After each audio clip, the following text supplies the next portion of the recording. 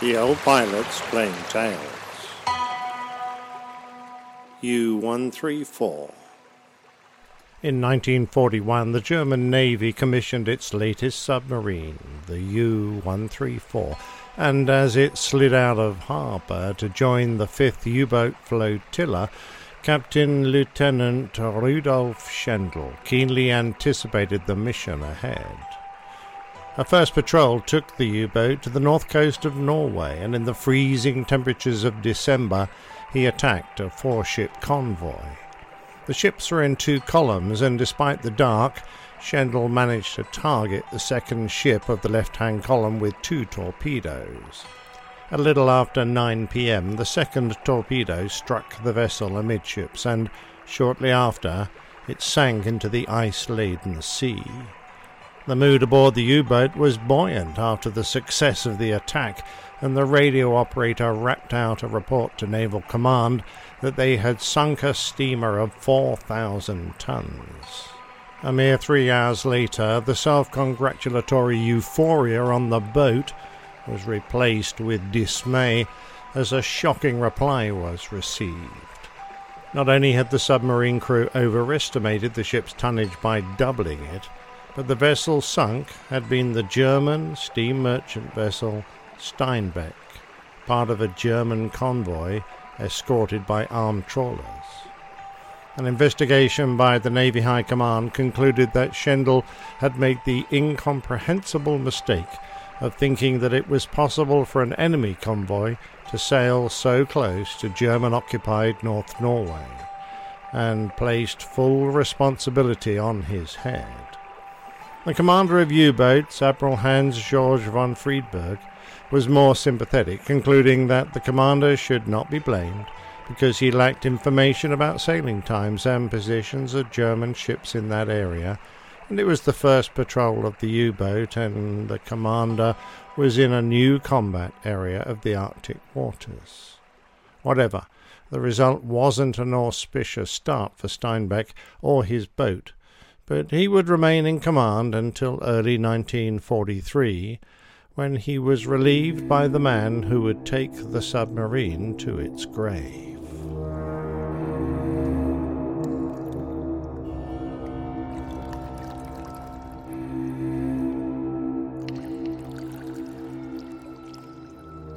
You may be wondering why this Type 7C U-boat should feature in a plain tale, but bear with me as I introduce the K-74. Built a year after the U-134, the K-74 came from a company with an interesting origin, the Goodyear Zeppelin Corporation. In Britain and parts of Europe, the name Zeppelin would forever be linked with the death and destruction wrought on cities like Paris by bombing from the huge German airships made by Zeppelin. Before the First World War, civilians, particularly in Britain, had largely been unaffected by war, but as the German armed forces became increasingly deadlocked in the trench warfare that characterized the Great War, these vast flying machines could take the war to the heart of the enemy by attacking them in their homes. A report from Major General Ferrier, who commanded the defences around the city of Hull, reads, "My staff officer went outside and saw a Zeppelin overhead, very distinct against a clear sky, at a height estimated by him as 3,000 feet. He saw 3 bombs dropped. As each one left the Zeppelin, the airship was clearly lit up. He then reported to me, and I heard 5 explosions, and I saw from my window that 2 fires had started. The Zeppelin had passed over, dropping 32 bombs on Hull City. The casualties up to date are 19, 5 men, 9 women, and 5 children killed, and 24 seriously wounded." The anger, panic, loss of morale and chaos played into Germany's strategic use of Zeppelins. The British public were now caught on the front line of the war, and they were beginning to understand that war was not glorious when inflicted on civilians who couldn't fight back. The Germans' tactics of attacking cities became known as total war, and was, perhaps more so nowadays, considered detestable. Following the surrender of Germany and the conclusion of World War I, the Allies demanded that the Zeppelin airships be handed over as war reparations and compensation from the aggressor. Restrictions were placed on aircraft construction, which brought the company's work to a halt. However, to get around them, the Zeppelin Company found a willing partner in the United States, the Goodyear Tire and Rubber Company, and in 1924 the Goodyear Zeppelin Corporation was formed. German engineers and technical staff relocated, and the chief engineer of the Zeppelin Company became the vice president of engineering. Using its German expertise, the company subsequently constructed rigid and non-rigid dirigibles for the United States military in their giant hangar constructed at Akron, Ohio, at the time the largest building in the world without internal support. By now, Zeppelins sporting Nazi swastikas were being constructed in Germany, and as the Second World War broke out, Goodyear dropped the name Zeppelin from their title. Finally, in 1941, the company dissolved their joint venture. They did, however, continue to build airships for the US Navy, including the K-class blimp. This family of aerostats was only one of a series used by the US Navy at the start of the Second World War. The original pair of TC class, made to experiment with the concept of parasitic fighter aircraft used to unhook and defend the airship, were attained from the Army. They had 4 K-class, which were designed as patrol ships, and 4 training ships, 3 small L-class and a single G-class. When the US entered the war in 1941, most of these craft were quickly pressed into service to deter Japanese and German submarines which were attacking shipping close to the American coast. These 10 blimps, and I use the term with confidence since Goodyear themselves refer to their non-rigid ships this way, were soon bolstered by the construction of 154 more. The civilian airships that Goodyear had used for advertising and such also took on war roles, in some cases before they were officially commissioned into service, requiring them to operate as privateers, something that hadn't been done since the War of 1812. The Navy blimp squadrons were mainly used to patrol and as anti-submarine ships. They were equipped with magnetic anomaly detectors and radar, and some were even flown to Gibraltar to help search out German submarines there. The PBY flying boats had been searching those waters, but the magnetic detectors needed to be flown at very low level to operate well, which was particularly difficult at night. The Goodyear blimps were considered a perfect solution, since they could fly low and stay on patrol for long periods, providing a detection barrier by night, while the PBYs flew by day. I suspect that a long patrol wasn't too arduous for the 9-man blimp crew, since the control car was equipped with a General Electric combined grill stove and oven, a Manning Bowman coffee percolator, an Everhot roasterette, and a toaster of unknown manufacture. More importantly, the K-class was armed with a .50 caliber Browning machine gun and 4 350-pound Mark 47 depth charges. With the 2 Pratt & Whitney 425 horsepower radial engines clattering away noisily on either side of the gondola, the 250-foot-long airship could crack on at a maximum speed of 78 miles an hour, but it usually cruised at a slightly more sedate 60 miles an hour. However, it was able to stay airborne for over 38 hours and had a range of more than 2,000 miles. The crewmen consisted of a co-pilot, a navigator, 2 aviation machinists, 3 radio men, an aviation ordnance man, and a seaman, all of whom came under the command of the pilot.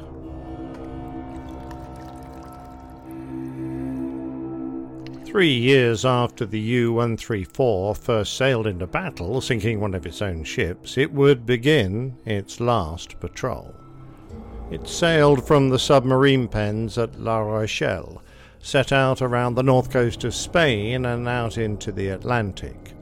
Cruising towards the Azores, it took a wide detour around them, as although Portugal was still a neutral country, Britain was concluding an agreement to lease airfields on the island from where it would base anti-submarine aircraft, which would become a vital turning point in the Battle of the Atlantic. Picking up its original track, the U-boat continued its voyage towards the southern tip of Florida. On the 8th of July, as it passed south of Bermuda by day and on the surface, it was spotted and attacked by an aircraft from the U.S. Navy Squadron VP-20. Despite receiving several hits from the submarine's guns, John Hitchcock, piloting the Martin PBM Mariner, attacked the U-boat. On his approach, the front turret's guns jammed, but he continued to press the attack despite receiving hits from the U-boat. Then the German anti-aircraft shells struck an engine before spraying around the inside of the PBM's open bomb bay. They smashed the bomb release mechanism, causing all 8 depth charges to drop in a cluster some 300 yards short of the U-boat. As the Marauder passed overhead, the tail gunner fired, and a remarkable photograph taken at that moment shows the U-134 straddled by bomb explosions and bullet splashes in the water made by the tail gunner. Badly shot up and on one engine, the PBM limped back to Bermuda, whilst the submarine continued on its westward journey towards a historic encounter. 58 days had passed, and the U-134 had yet to sink a ship, when on the 18th of July 1943 she arrived in the Straits of Florida. As she did, the U.S. Navy airship K-74 was being readied for departure from Naval Air Station Richmond, just south of Miami. At 7 p.m. the blimp was launched, and they headed south by southwest from the starting point of Key Biscayne. The mad equipment was on, looking for small changes in the Earth's magnetic field that might indicate the large metal presence of a submarine, but approaching midnight it was the radar operator who first saw the U-134 about 8 miles away. The boat was on the surface after venting the stale air from inside and allowing the crew to enjoy some time topside in the warm tropical air, but now it was homing in on some nearby merchant ships.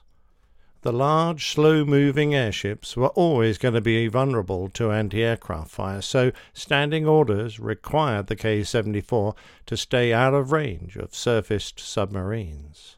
Their job was to report their presence and to guide aircraft or ships into attack.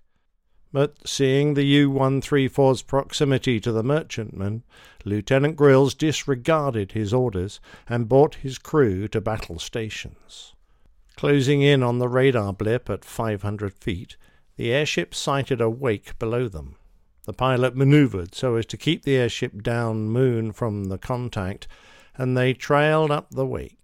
Within a few minutes they'd sighted the submarine itself, but they were unsure if it was American or German, so they circled around in cloud to look again. This time they decided to approach, and if the submarine attacked them they would know it was German. At 250 feet they commenced a run, and then the U-134 opened fire. The bright yellow-orange flashes from the boat's deck guns took away any indecision. This was the enemy. The airship gunner opened fire with his .50 caliber machine gun as the German gunners began to smash the airship's plexiglass windshield.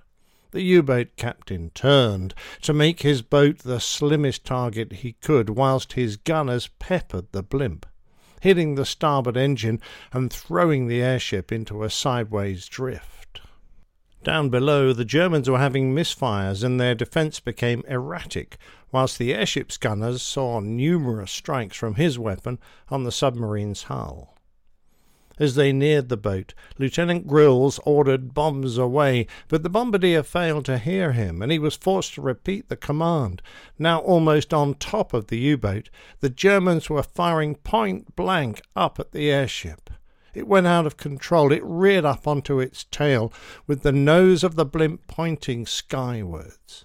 The crew were thrown about as it began to gain altitude, rushing up to around 1,000 feet, accompanied by severe shaking. With his craft threatening to overturn, the pilot jettisoned the slip tanks, and the blimp stabilized, but below them the U-boat continued to fire. Severe damage was done to the outer and inner envelopes. The rudder and elevator were shot away, and the airship was going down tail first. They jettisoned what they could, sent distress messages, but at 23:57 the tail touched the water, and the propeller blades sliced into the sea. This odd little battle was over. The U-boat reported receiving damage to Ballast Tank 5 and Diving Tank 4 and continued her patrol, but now the Navy was hunting her. The next day a Ventura bomber attacked the boat, and they suffered more damage, this time to the batteries. She was ordered to return to base, and despite another attack by Wildcats and Avengers from the USS Croatian, almost managed to get there. The U-134 was finally sunk with all hands by depth charges from the British frigate HMS Rother. The crew of blimp K-74, the only airship to be shot down during the war, swam away from their sinking machine, knowing that the remaining depth charges would explode as it went below the surface. They hung on to the remains of the gas bags for some hours until they were spotted by a Widgeon seaplane. The aircraft directed surface ships to the rescue, but sadly, just before they could be dragged aboard, the bombardier was attacked by a shark, and he vanished in a crimson froth of blood.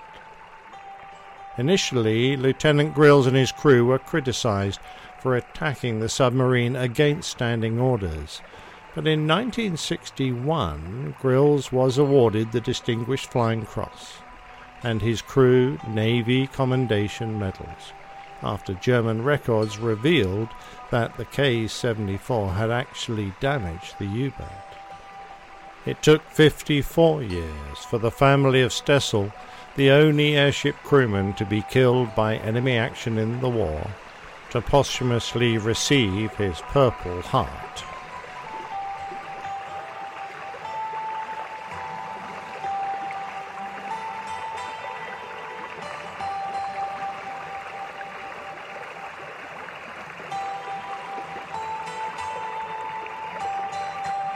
My thanks to main man Micah for his idea that kicked off this particular plain tale. If you enjoyed the story, then please leave us a review on Apple Podcasts or your podcatcher of choice. Plain Tales is a featured segment of the Airline Pilot Guy show, and you can find us at airlinepilotguy.com.